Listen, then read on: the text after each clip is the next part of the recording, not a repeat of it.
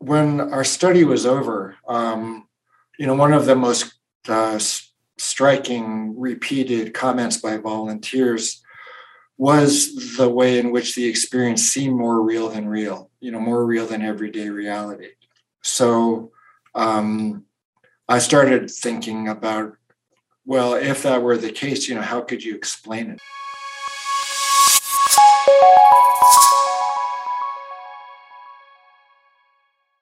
Ladies and gentlemen, welcome to the Houston Ensemble Podcast. We're joined today with Dr. Rick Strassman. This is somebody who maybe some of you have heard about, maybe not. If you have not, I highly encourage you check him out, but also listen to this podcast because there's going to be a lot of great material shared in it. Armin and I are big fans of Dr. Strassman's work. Obviously, we've read a lot about it. We've read the book, watched the documentary, etc. We're talking about the spirit molecule here. So, Dr. Strassman, thank you so much for coming on today. And sure, nice to be on your show. Thank you. So glad to finally have you. It's been a long time coming, as you know. But let's just start off very clearly. What inspired you to research dimethyltryptamine? What inspired me? Well, there are a couple inspirations. One was my long-term fascination with chemistry and with fireworks. Bright colors, excitement, those kinds of things. In fact, I started college as a chemistry major, thinking I would start my own line of fireworks. But I was persuaded instead to pursue medicine. I kind of got the last, laugh in that regard because I kind of just, transferred the fireworks into the mind. It is widely known that the tobacco and diet industries lobby governments with scientific propaganda for years until proven guilty in court. The artificial treatment of our water is the next corporate deception. For example, virtually every nation in Europe has rejected the use of artificial fluoride. International studies since the 40s have repeatedly shown that endocrine and neurological effects increase after repeated consumption, even at the levels accepted by U.S. government. Epic Water Filters is the most thorough industry-grade filtration system that Houston Ensemble has ever used. They reduce heavy metals upwards of 99.5%, such as lead and mercury, bacteria like E. coli, and poisons like chromium, nitrate, and fluoride. Join us in our journey to living a toxin-free life and get your Epic Water Filter using discount code Houston Ensemble, lowercase, one word. That's Houston Ensemble, lowercase, one word for 20% off your Epic Water Filter. Rather than externally. In college, I was interested in chemistry and was especially interested in the possible chemical underpinnings of spiritual experiences. This was in California in the early 1970s, big influx of psychedelic drugs and also Eastern meditation practices. And I was impressed with the commonality and descriptions between the effects of certain meditations and the effect of psychedelic drugs. The colors and the visions and the voices and the ecstasy and the new insights, those kinds of things. So I started, with an investigation of the pineal gland, about which not much was known back then, because there was some data suggesting that melatonin, the main hormonal product of the pineal, was potentially psychedelic. So we studied that. That was my first kind of independent research, project. There wasn't much known about melatonin at the time. This was the early 80s. It turned out to be the case that melatonin was only sedating. But by then I'd learned about DMT, which is also produced in the human body. It's quite psychedelic. It had been studied previously in human research. And I had my own experience with DMT around that time. So I switched, gears from the melatonin work to the DMT work. And I was interested in, determining if, DMT was inherently spiritual. If you just, gave DMT to people at a high enough dose, without any coaching, with no preparation other than some description of the time course, and that you would feel like you'd left your body. But other than that, we didn't really talk up any specific experience other than the individual's own experience. Go in there, keep your eyes open and describe the effects to us once you come down. So I was thinking if DMT administration replicated certain features of spiritual experience, that would support a role for naturally occurring DMT in those naturally occurring states like dreams or NDEs or mystical states. When talking about this, it's almost like thinking about it as a trip. I don't even know where to start, but I was gonna say this: do you think we're any way in shape or form closer to understanding whether we are actually experiencing shared hallucinations of some sort, which would be extremely implicative, or if we're strictly dealing with a chemical phenomenon that's more or less subjective to the user? Well, how would you tell?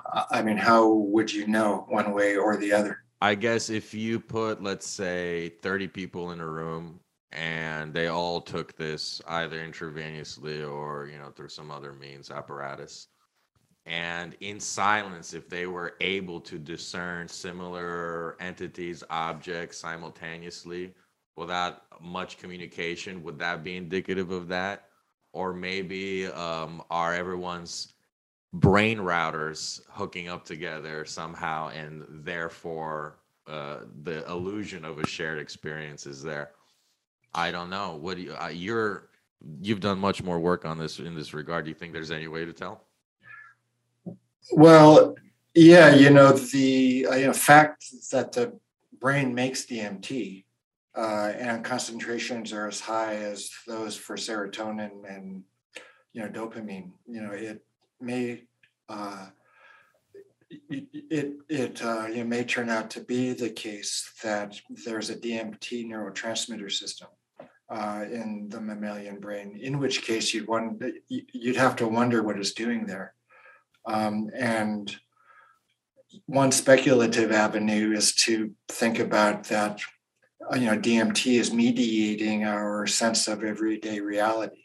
And when concentrations go up, then things get pretty psychedelic. And, when they go down, things would be the opposite, so to speak. So I've speculated kind of fancifully, that DMT is the endomatrix. It's the substance which is maintaining this shared consensus reality, which everybody is partaking in. There's no way to tell right now if that's true or not. I suppose one thing you could do, and is being done, is to develop animals which do not produce any DMT, to inhibit the enzyme or to block the gene. Wow. Well, to knock out the gene, which is responsible for the enzyme that synthesizes DMT. That's turning out to be difficult to do. And even if those animals looked either completely normal or completely different, you really wouldn't be able to put that hypothesis to the test without human studies. And you can't really knock out the DMT synthesizing enzyme in humans. That would be pretty unethical. But you could develop perhaps antibodies to DMT, which would work for a brief time, or some pharmacological blockader of DMT effects in humans, which would also be difficult, because the receptors that DMT is activating are not specific to DMT, serotonin receptors, so you'd be blocking a number of other things at the same time. The shared hallucination thing is interesting. People who drink ayahuasca together as a group sometimes describe shared visions or even shared things in the external world. Charlie Grobe, a colleague at UCLA, did a study with ayahuasca. studying an ayahuasca using Brazilian church in the 90s. And he and Jace Calloway, another colleague who's I'm in Finland now, drank ayahuasca. They were in a group, and Charlie opens his eyes, and there's this huge raven sitting in front of him, and he turns to Jason and he said, "Do you see that?" And Jason nodded. So they were having a shared hallucination of a big raven. Nobody else was seeing it at the time. So that's obviously an interesting phenomenon. But whether we're living in a DMT hallucination or not, number one, it's hard to tell, and number two, you have to think about whether it would make any difference with respect to how you would live your life. I mean, there still seems to be cause and effect in the DMT world. There's the passage of time, there's the existence of space, so you would still be responsible for your actions, and I think it would still be incumbent upon you to be as good a person as you could. Wow. When you were doing the research for the spirit molecule, it was a little while ago that I read this, so you may have to correct me on some things, but it sounded like some of these people were having experiences that were just out of this world to an extent that they're even, frightening, a lot of frightening ones. Maybe, I think there was maybe one about, like, was it being raped by an alien? Well, yeah, one of our volunteers was kind of a love and light fellow, permed, curly, long hair, tie-dye shirt. He'd only taken MDMA before. And, everything was groovy. Everything was cool. He worked at a natural food store, and he really didn't have any, sense of his own shadow, dark side, negativity, things like that. So yeah, I mean, he was just, blindsided, by his first big DMT experience. He was anally raped by crocodiles pinned below them or under them. Yeah, he couldn't move, couldn't speak, was totally terrified. Yeah, so there was that. There was another experience. Some fellow was struggling a bit with depression, and he had a very depressive, paranoid, claustrophobic kind of experience. His depression returned, but thankfully it cleared up quickly with some intervention, therapy, counseling. Somebody else got depressed again, a recurrence of their depression. It was also, short-lived. He got back on antidepressants. So it's DMT is a very powerful drug. And even with our careful screening and preparation and integration and support, there were still some adverse effects. Nevertheless, they were brief, time limited. They responded to, not too intensive interventions. The person, with the experience of anally being raped by crocodiles, we excused him, from the rest of the study, obviously. And he came in a few times, for follow-up, recompensated rather quickly, stopped using drugs, obviously, moved to California, got a job at a health food store, was, pretty happy afterwards. So when people are talking about decriminalization and legalization and increasing access and things like that, it's important to keep in mind that these are not benign drugs. I mean, They're very powerful. You need to know what you're taking. You need to know what you're getting into. You need to be careful about your own preparation and stack the deck in your favor. You want to optimize the set, which is your own state, in the setting, Mhm. which is the environment and especially the people that you take psychedelics around. Yeah, and to go along with that, we had, maybe you're familiar with him. We had Dick Kahn, who wrote these books called DMT and My Occult Mind. Now he's not. Oh, right. Yeah, they're more just daily entries of his DMT experiences, and there are a lot. And it seems that, I'm getting to my question here. It seems that he thinks of it as potentially truly another entity, another dimension, another something, an other.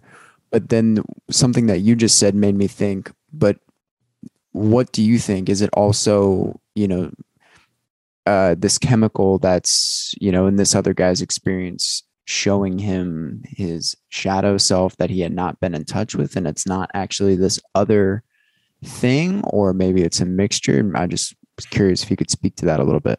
Yeah. Well, when our study was over, one of the most striking repeated comments by volunteers was the way in which the experience seemed more real than real, more real than everyday reality.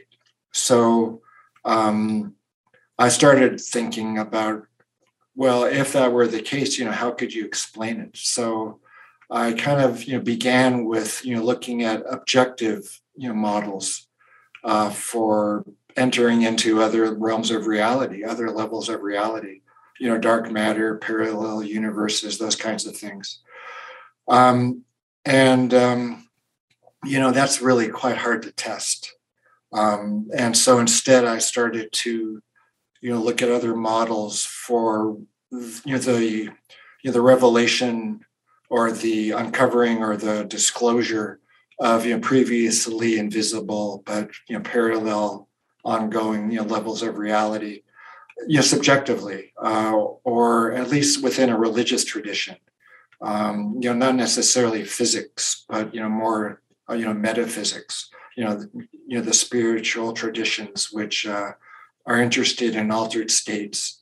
Some of which share features with the psychedelic experience.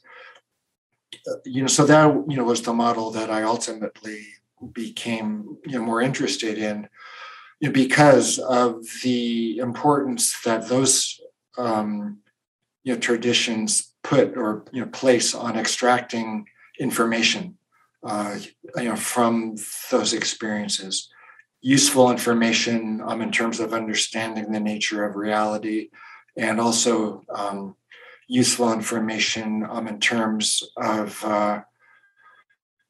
living a better life, both personally and communally. There's two models of the spiritual experience, within biology now. One is what's called neurotheology, which posits that basically it's your brain on drugs when you take psychedelics, or you pray, or you meditate, or you chant, or you fast. There are certain chemical reflexes which occur in the brain in response to certain stimuli, and the brain is configured that way in order to confer evolutionary advantage. You're more compassionate, you're more creative, you're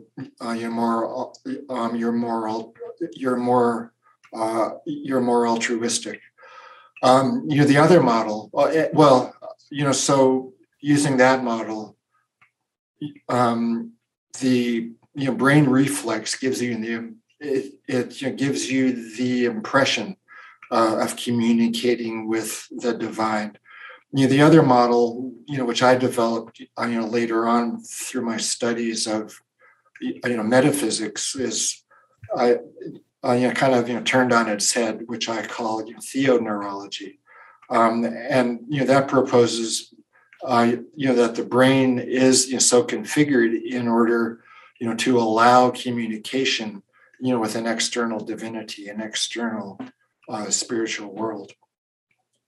So it isn't because of an evolutionary advantage, per se. It's, more of a, means of, God or the divine, communicating with us, which explains a lot of things which, may not make sense evolutionarily or rationally with respect, to the message of, certain spiritual traditions.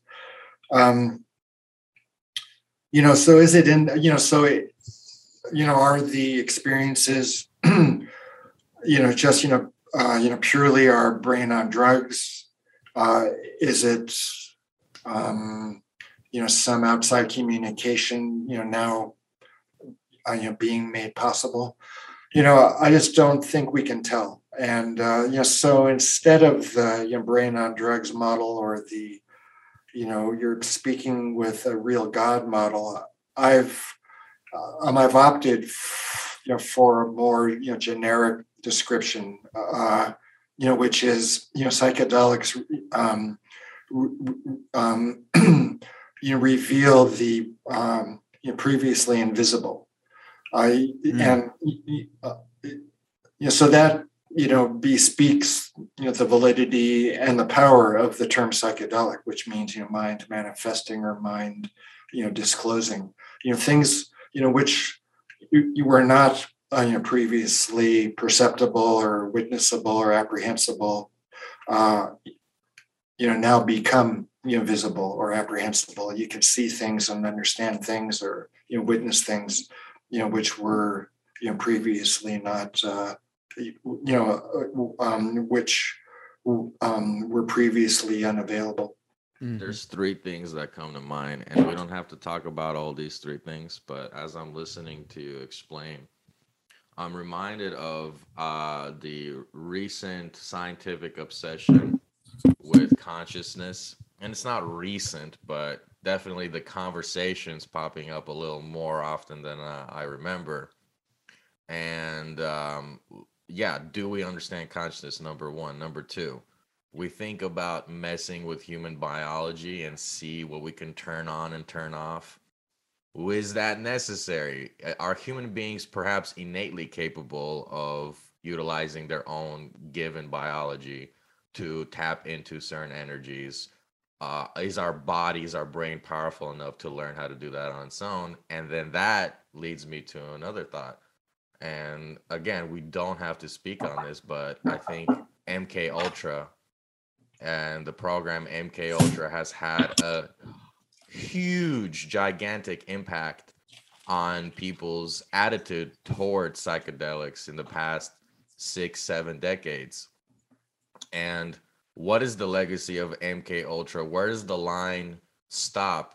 Just recently, a few years ago, Johns Hopkins was still collecting data from anonymous users of psychotropics, even DMT, and asking these people if they can map out the region of space that they were in to see what they could actually tangibly get out of that. So I think there's a huge obsession with psychedelics in government and in government scientific communities, and that's undeniable. But so the question here might be, what do we need to know about consciousness, perhaps, to figure out what's going on to get closer to it?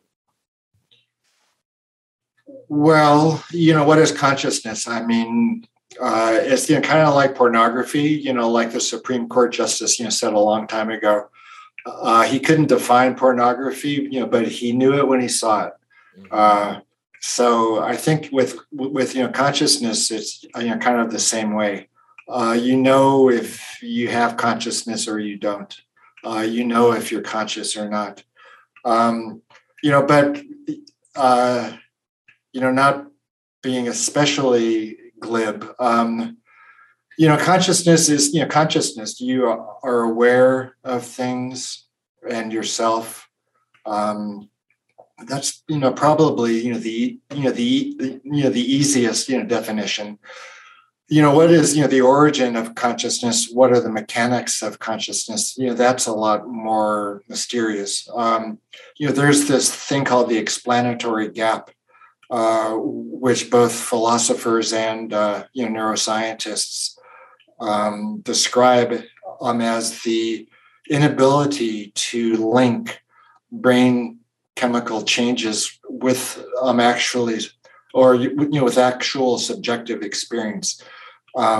There's no way at this point to understand how activation of serotonin receptors results in visions. You could map the biology, brain imaging, and you can map the subjective experience.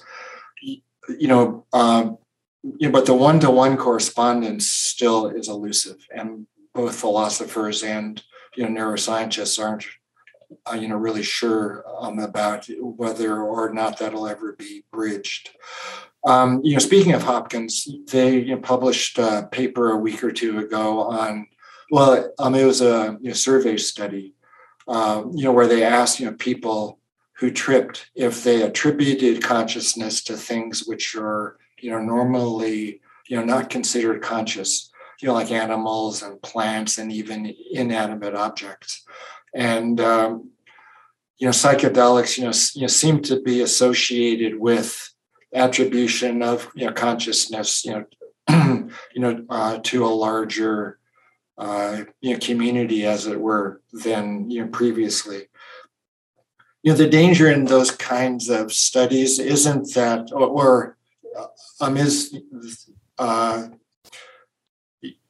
the question of what comes first. Is it the chicken or the egg?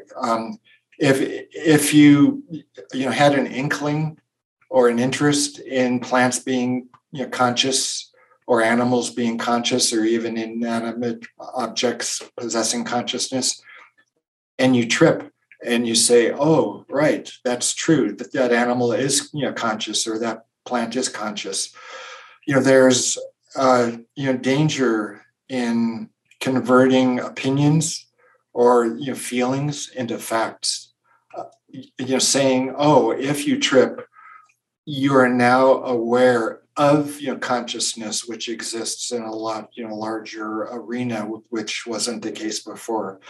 So that isn't proof of consciousness in plants. It's proof of psychedelics magnifying, making more certain the belief that plants are conscious, but it doesn't mean that plants are conscious. You also asked about, why can't we do it ourselves without, drugs, let's say. Well, it's all drugs in a way, or it's all chemistry in a way. If you meditate, it changes brain chemistry. If you pray, it changes brain chemistry. If you take a psychedelic, it changes brain chemistry. So it's, more the set and the setting. It's your intention. It's, who you are, which will then, channel the brain chemistry changes into the desired direction or not. So one of the advantages of doing it on yourself, or doing it by yourself, is you work on yourself in the meantime. Let's say you're a monk in a monastery. You're studying scripture. You're living a virtuous life. You're staying out of trouble. You're not. You have a community of support, and so if as a result of prayer or of meditation you have a psychedelic type or spiritual experience with psychedelic features, it confirms your training and your study, rather than being the goal of your training and study. You're validated in your pursuit of that path, and it's in a way just the beginning of your practice. Like, oh, okay, this is really true. What I've been studying and training, doing for the last 5 or 10 years is true, and you speed up your efforts. You intensify your practice as a result. If you just trip, like you want to have let's say a particular kind of experience, a mystical experience or a prophetic experience or an ego dissolving experience, and you study up on it for a bit, and you take a drug and you have that experience, it's quite a bit different. You have the experience as a goal, as the endpoint of taking a drug, as opposed to the experience occurring within a lot larger context. So even though the experience might resemble those experiences may resemble each other phenomenologically anyway, the feelings and the visions and the voices, the out of body experiences and whatnot, the context is quite a bit different, and the impact is quite a bit different. That's not to say that drug induced experience can't be helpful. It is clearly helpful, taking into account the right set and setting. If you're depressed and you take a psychedelic within a psychotherapy setting, it'll improve your depression, or it'll improve your mood. But to conflate spiritual experiences just based on phenomenology, I think can be misleading. The MK Ultra, I've been interested in Charles Manson for quite a while, his use of psychedelics, and I read Helter Skelter a few years ago, and I'm currently reading The Family by Ed Sanders, and there's another book that somebody just turned me on to about Manson's involvement with MK Ultra.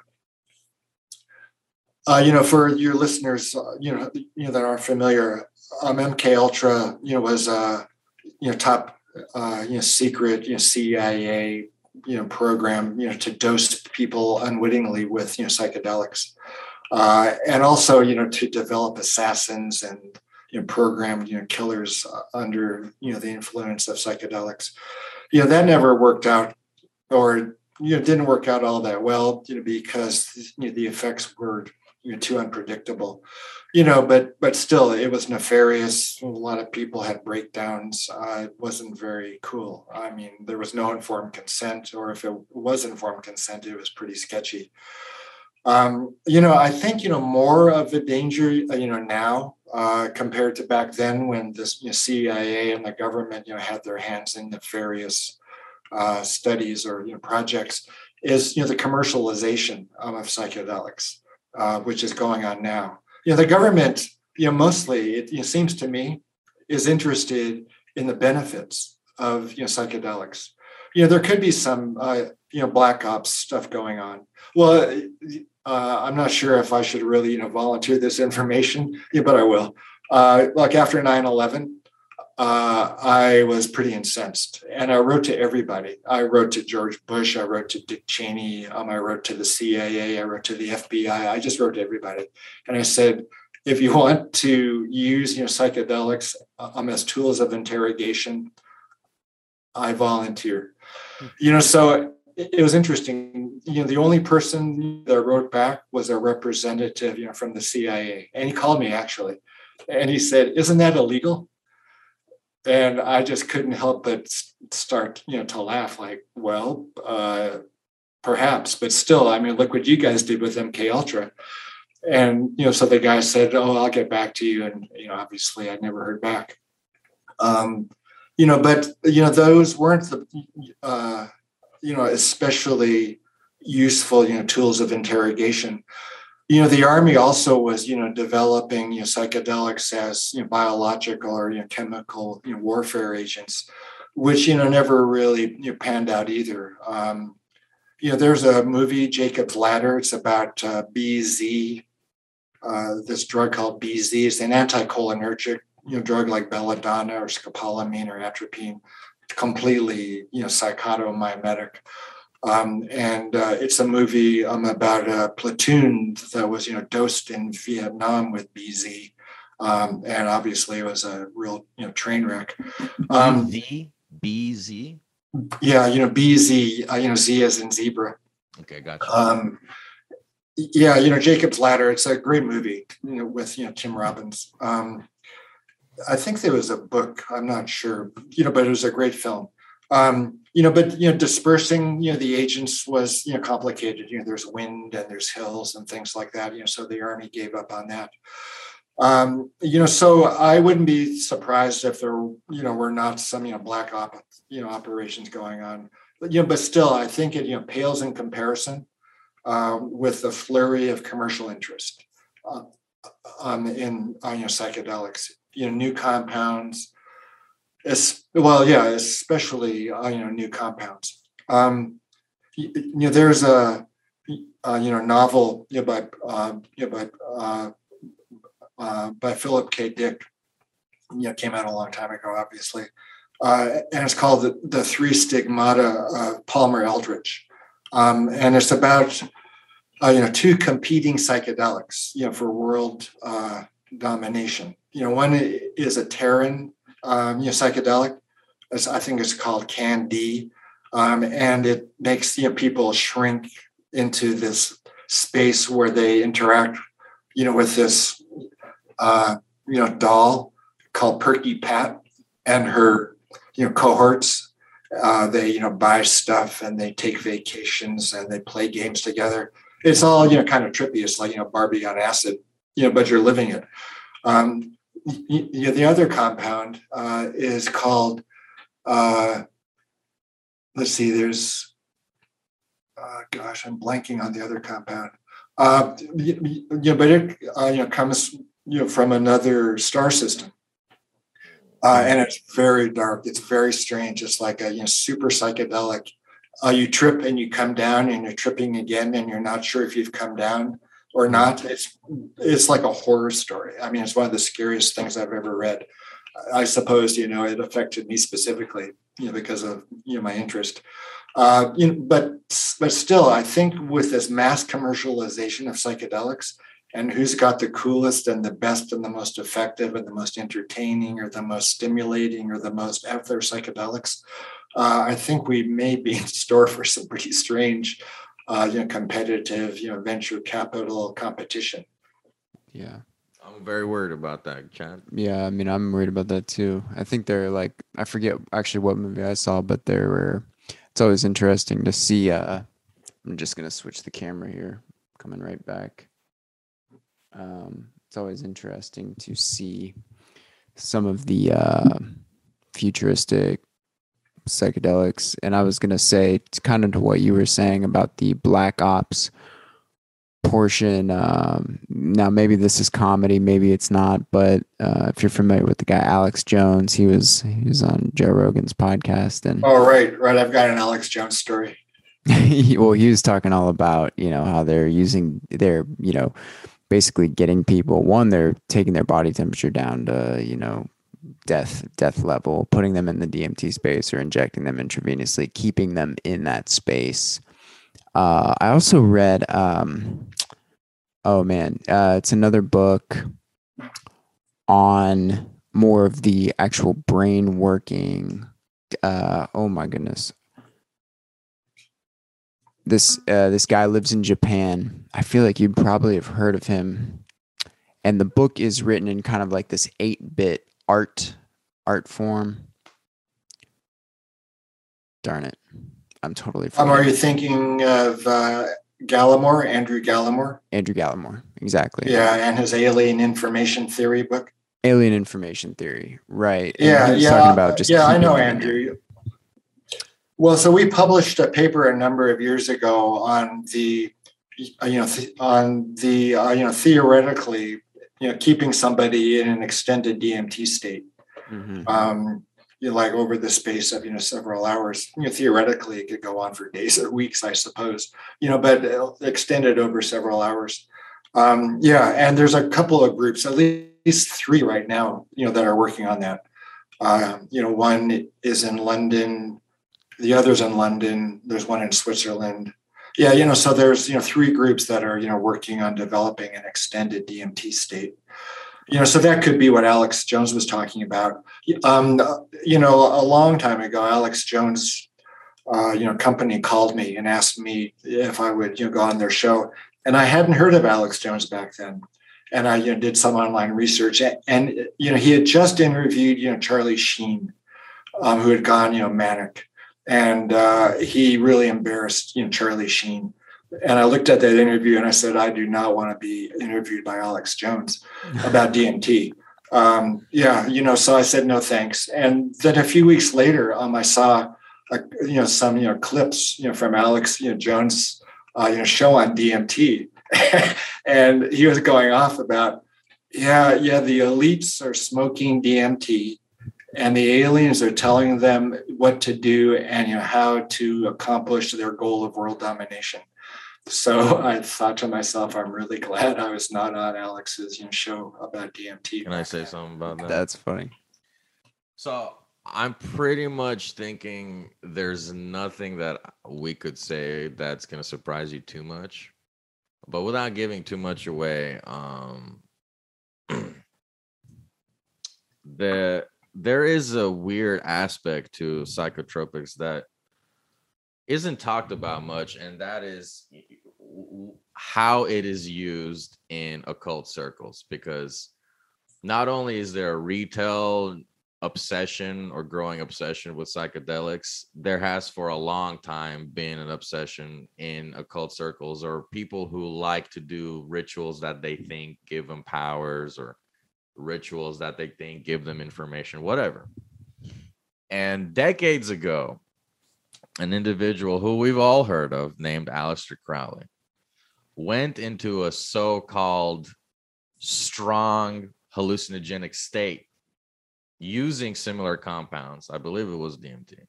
And out of that experience, he sketched what he believed was an entity that he met in that realm. And that sketch is very famous. It's all over the internet. The sketch more or less looks like what we would think of a gray alien being. Large head, gray body, big eyes. And for Aleister, this entity was like a sagacious demon king of a sort that decided to appear to Aleister and confirm some of Aleister's ideas. So, is there any experience you've had with people from occultic circles, or any questions you've received from these individuals that may be interested in knowledge from this era?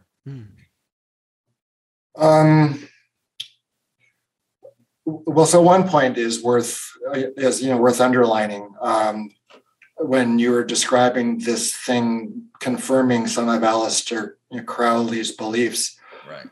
That's just it. That's what psychedelics do. They confirm your beliefs. So I think to impugn or to attribute intrinsic information to psychedelics isn't quite accurate. I think they are psychedelics. That's what they're called for a reason. They disclose or manifest what's in your mind. There's an Israeli psychologist, Ido Hartogsen, who's coined the description for psychedelics, calling them meaning enhancing. They enhance the meaning of things which are already in your mind. So in the case of Crowley, he had certain ideas. In the case of Charles Manson, he had certain ideas, and in his followers. And with psychedelics, it makes those ideas more real, more certain, more truthful, more meaningful. So the occult and psychedelics, the Hells Angels were the main distributors of LSD in the Bay Area back in the 60s.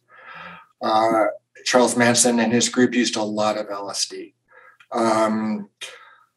Ernst Jünger, who was a Nazi, pretty much militaristic, German guy from World War I, then World War II, used LSD with Albert Hofmann. Hofmann supported Jünger when Jünger was in dire straits, back in the 20s and 30s, the 40s. Yeah, so there's a book by Alan Piper, which is called "Strange Drugs Make Strange Bedfellows," and it's about how psychedelics are used in the occult, neo-Nazi groups, violence-prone individuals and organizations. So psychedelics are psychedelic. They work on your set and your setting. So if you want to be a more committed, neo-Nazi, take psychedelics and read Mein Kampf. If you want to be more in tune with occult energies and occult ideas and occult texts, take psychedelics and study occult texts and do rituals and perform magic. They'll pretty much do what you want. If you keep your finger to the pulse of the psychedelic literature, every couple of weeks there's a new thing that psychedelics do. Like I was describing that study from Hopkins about how the attribution of consciousness is enlarged through psychedelics. So that's just the latest example. The literature anyway. Well, the above board literature. Psychedelics change your metaphysical beliefs. They make you more progressive. Nature appreciation, music appreciation. They improve your domestic relationships. They help your meditation. You name it. So in a way, they're placebos, they're panaceas. They basically, do what you want them to. So that, means that if you want to make the most of your psychedelic experiences, you need to, set things up in that way. You need to prepare, you need to study, you need to, fill your mind with the kinds of things that you want to become, more the case in the future. So that could be, for malignant purposes, or it could be, for, benign, beneficent ones. I don't want to sound like an Alex Jones apologist here, but I mean, technically it's like, yeah, put your effort into whatever, take the drug, and then, yeah, you manifest that. So if you want to manifest, I don't know, world domination, maybe you could, maybe. And I was going to say that's a good point too, because I think I've personally had an experience or multiple experiences where I do feel like these chemicals can maybe open up some sort of, or make you a little more receptive to something along those lines of an energetic portal, right, per se. Are the stories of the berserkers, the frontline Visigoth and Viking tribes that would use mushrooms to basically lose their mind in the battlefield and go for it? But Chad, did you want to ask something? Well, if you just look at the shamanic culture, the indigenous shamanic culture, not the one that gringos go down to and immerse themselves in for a couple of weeks. I have a friend who's a shaman in Ecuador. He's a European fellow who's lived there forever. And he came up to lead some ayahuasca retreats a few years ago, and he was telling us that 12 shamans in his state were murdered in the preceding year. So there's a lot of black magic, a lot of warfare. There's a lot of curses and counter curses and counter curses, which occur within the shamanic ayahuasca using community. Stephen Beyer, an anthropologist and an attorney, he wrote a book a few years ago, which is called Singing to the Plants. And he's got an interesting quote in there. There are good shamans and bad shamans, but they're all bad shamans. And what he was speaking about is that the model for sickness and for healing, it all involves spiritual warfare. If you're sick, it's because you've been cursed by a shaman. And if you remove the curse, it goes back to the original cursing shaman who's angry and feels challenged. And then he curses you because you remove the curse from your patient. And, kind of ad infinitum. And it ends in murder. This friend of mine said, 12 shamans were killed in his state in a year. Psychedelics are not good. They're not bad. They're like, nuclear energy in a way. I mean, they can be used for good. They could be used for, for bad. So it's, set and setting. It's your intention, is who you are, and it's, why you trip and, who you trip around.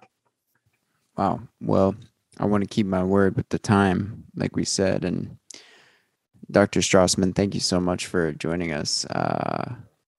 I think just for anybody who's listening, it's kind of funny. We've been trying to put this together for a while. Either party has had something here and there, but we finally did it On lucky April 8th, my half birthday, Oh, my happy. lucky number, infinity. Today's the day. Well, It was great. an absolute pleasure. I mean, I think we could keep talking on and on. I mean, we've only scratched the surface. Yeah. I've barely mentioned anything about anything. So it's like, but we really appreciate Are it. you going to be in Houston anytime in the future? No plans now. Yeah. I just finished a book. I was going to ask you about that. Yeah. you I were forgot talking to about. mention it. Yeah, I have a new book coming out in June. It's called The Psychedelic Handbook by Ulysses Press. It's coming out June. I just wrapped up the back cover just yesterday. Awesome. So it's pretty much done off my desk. Wow. Yeah, so it's kind of a textbook for psychedelics. It isn't an advocacy book. It isn't the dangers of psychedelics. It's balanced. It's like, okay, they can do good, they can do harm. This is the way you optimize their effects. This is the way you minimize adverse effects. These are the drugs. These are what they do. These are how they do it. Legal stuff, microdosing, all those things. So it's kind of a one-stop shopping kind of book. If you want to learn about psychedelics, I think it'll be a good valuable resource. Wow. Well, when that officially comes out or you get the link, I'll try and remember to ask you about that, and we'll put the link for that book in this podcast. You can order it on Amazon already. If we can share screen, I can show you the cover. Oh, let's check that out. Let me make sure you're allowed to share your screen. It can be kind of funky sometimes. Yeah, I know it's not so easy to share screen with a guest. Let's see. All right, you should be able to share your screen now. Okay, let's see the one that came out yesterday. Was there an artist who did the cover? The publisher did. Okay. You're like, I had Alex Gray do it, the stock guy. It's really different than an Alex Gray piece. Good. Let me see if this comes up properly. No, this is the actual book. Back cover edited. What's the date? Yeah, even though it's full.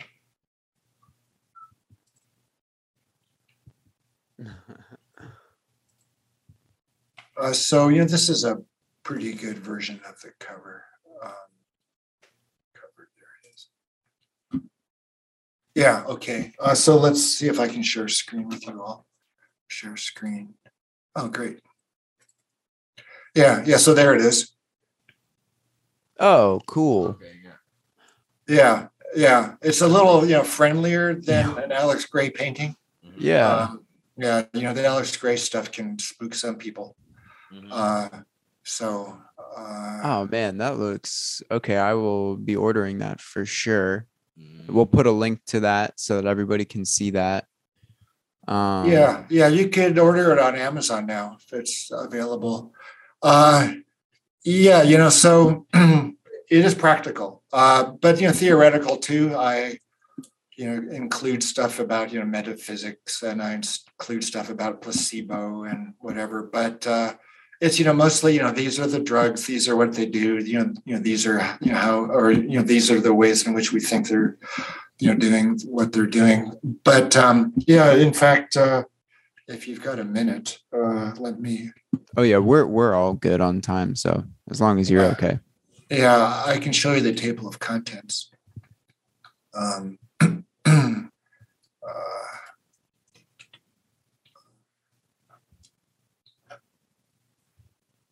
While you're doing that, if you don't mind, can you remind me what state you live in, or like even what city you live in?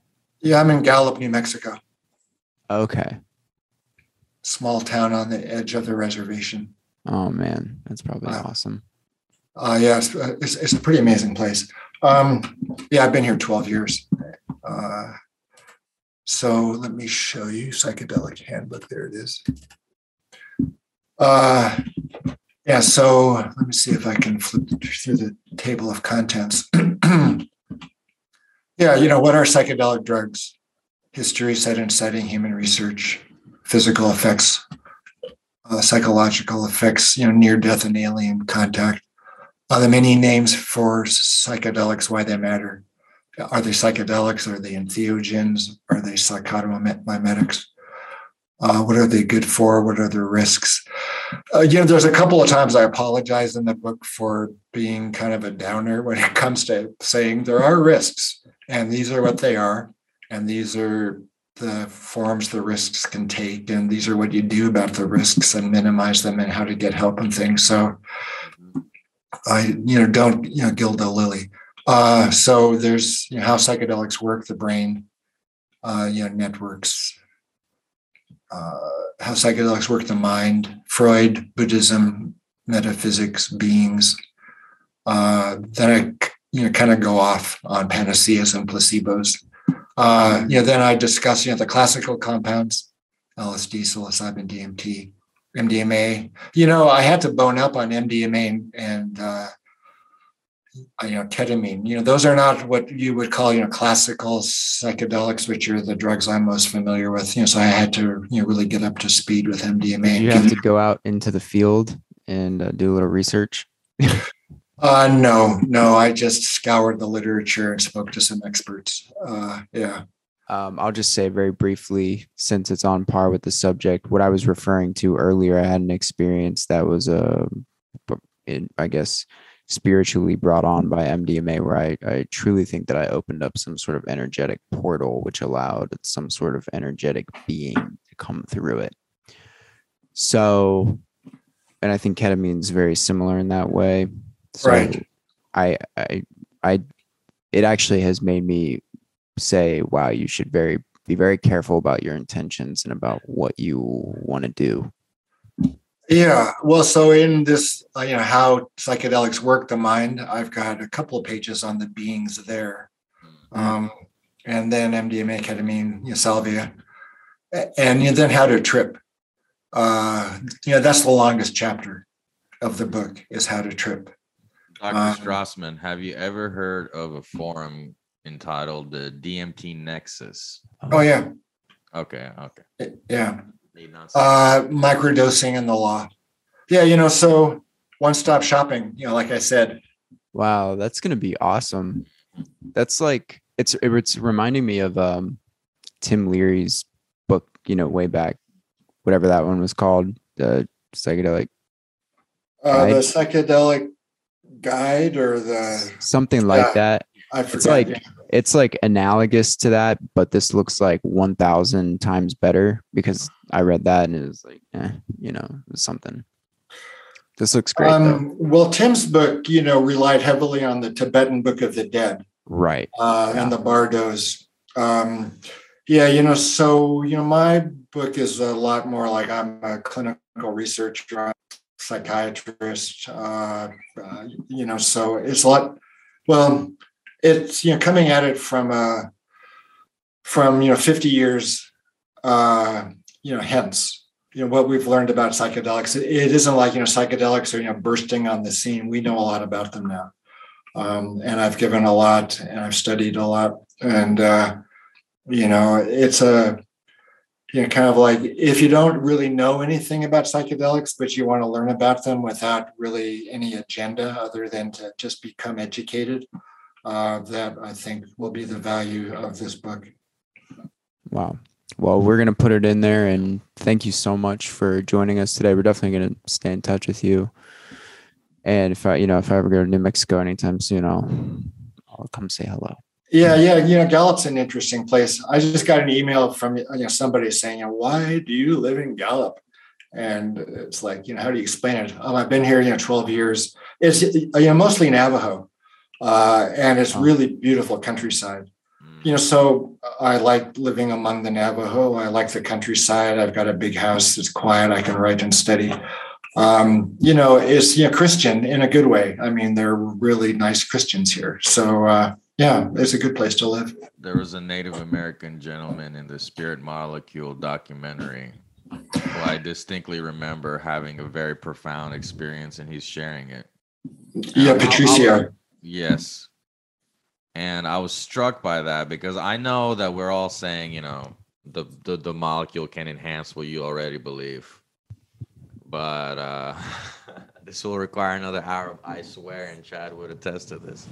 There were moments I did feel like that. I was like, yeah, I was thinking that. That's nothing. That's like my projection. And other moments were like, that really came out of nowhere. I never fathomed imagining anything like that in my life. Right. Yeah. Yeah. You know, one of my volunteers, you know, said I could never have imagined this. The front material for my DMT book, The Spirit Molecule, it's a quote by Toomer saying, we did, that we do not have the imagination to know what we are missing, or something like that. But at the same time, there is the unconscious that Freud discovered and worked on.